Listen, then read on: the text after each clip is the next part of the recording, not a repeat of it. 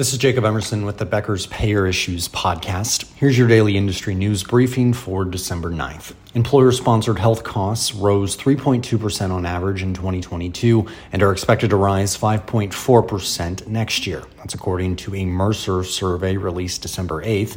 Mercer's survey included responses from over 2,000 public and private employers this year that employ about 124 million full and part-time employees nationwide.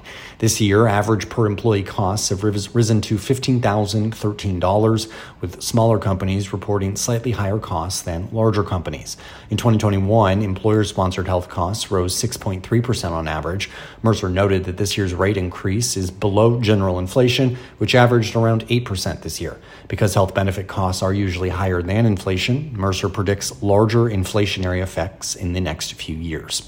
Hawaii's largest purchaser of health insurance is allowing nearly 200,000 current and former county and state government employees to switch their health coverage from Kaiser Permanente to Hawaii Medical Service Association, which is the state's Blue Cross Blue Shield affiliate.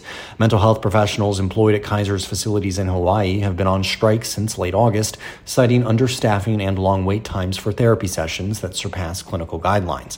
On December 6th, the board that oversees the Hawaii Employer Union Health Benefits Trust Fund, they voted unanimously to allow its members, along with their dependents, to switch health plans from Kaiser to Blue Cross if they report the inability to access timely mental health care from Kaiser.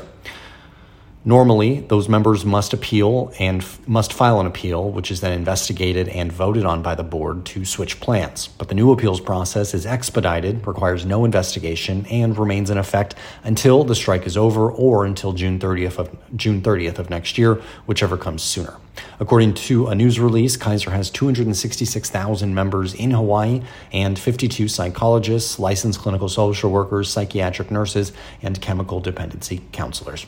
And finally, knowing where Medicare Advantage dollars are being spent, that's a top priority for CMS Administrator Chiquita Brooks-LaSure. She said that at the Milken Future of Health Summit on December 8th.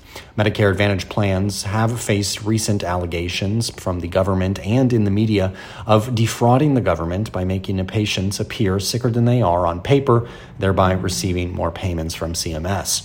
Ms. Brooks-LaSure said in her role as administrator, it's important to support options for Medicare Advantage and traditional Medicare.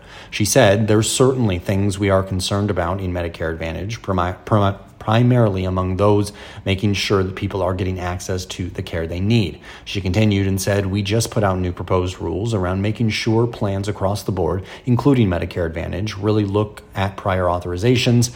We've been looking at concerns around marketing and monitoring, and certainly one thing we continue to want to focus on is making sure our dollars are being used well.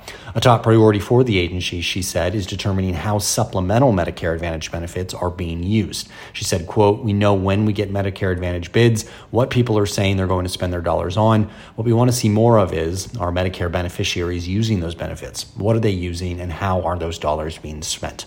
The question of whether or not plans are being overpaid by the government comes down to comparing those plans with traditional Medicare. She said, quote, what does Medicare Advantage look like relative to fee-for-service? That's a process that we want to go through every year and will continue to look at. If you'd like the latest payer and healthcare industry news delivered to your inbox every afternoon, subscribe to the Becker's Payer Issues e-newsletter on our website at beckerspayer.com.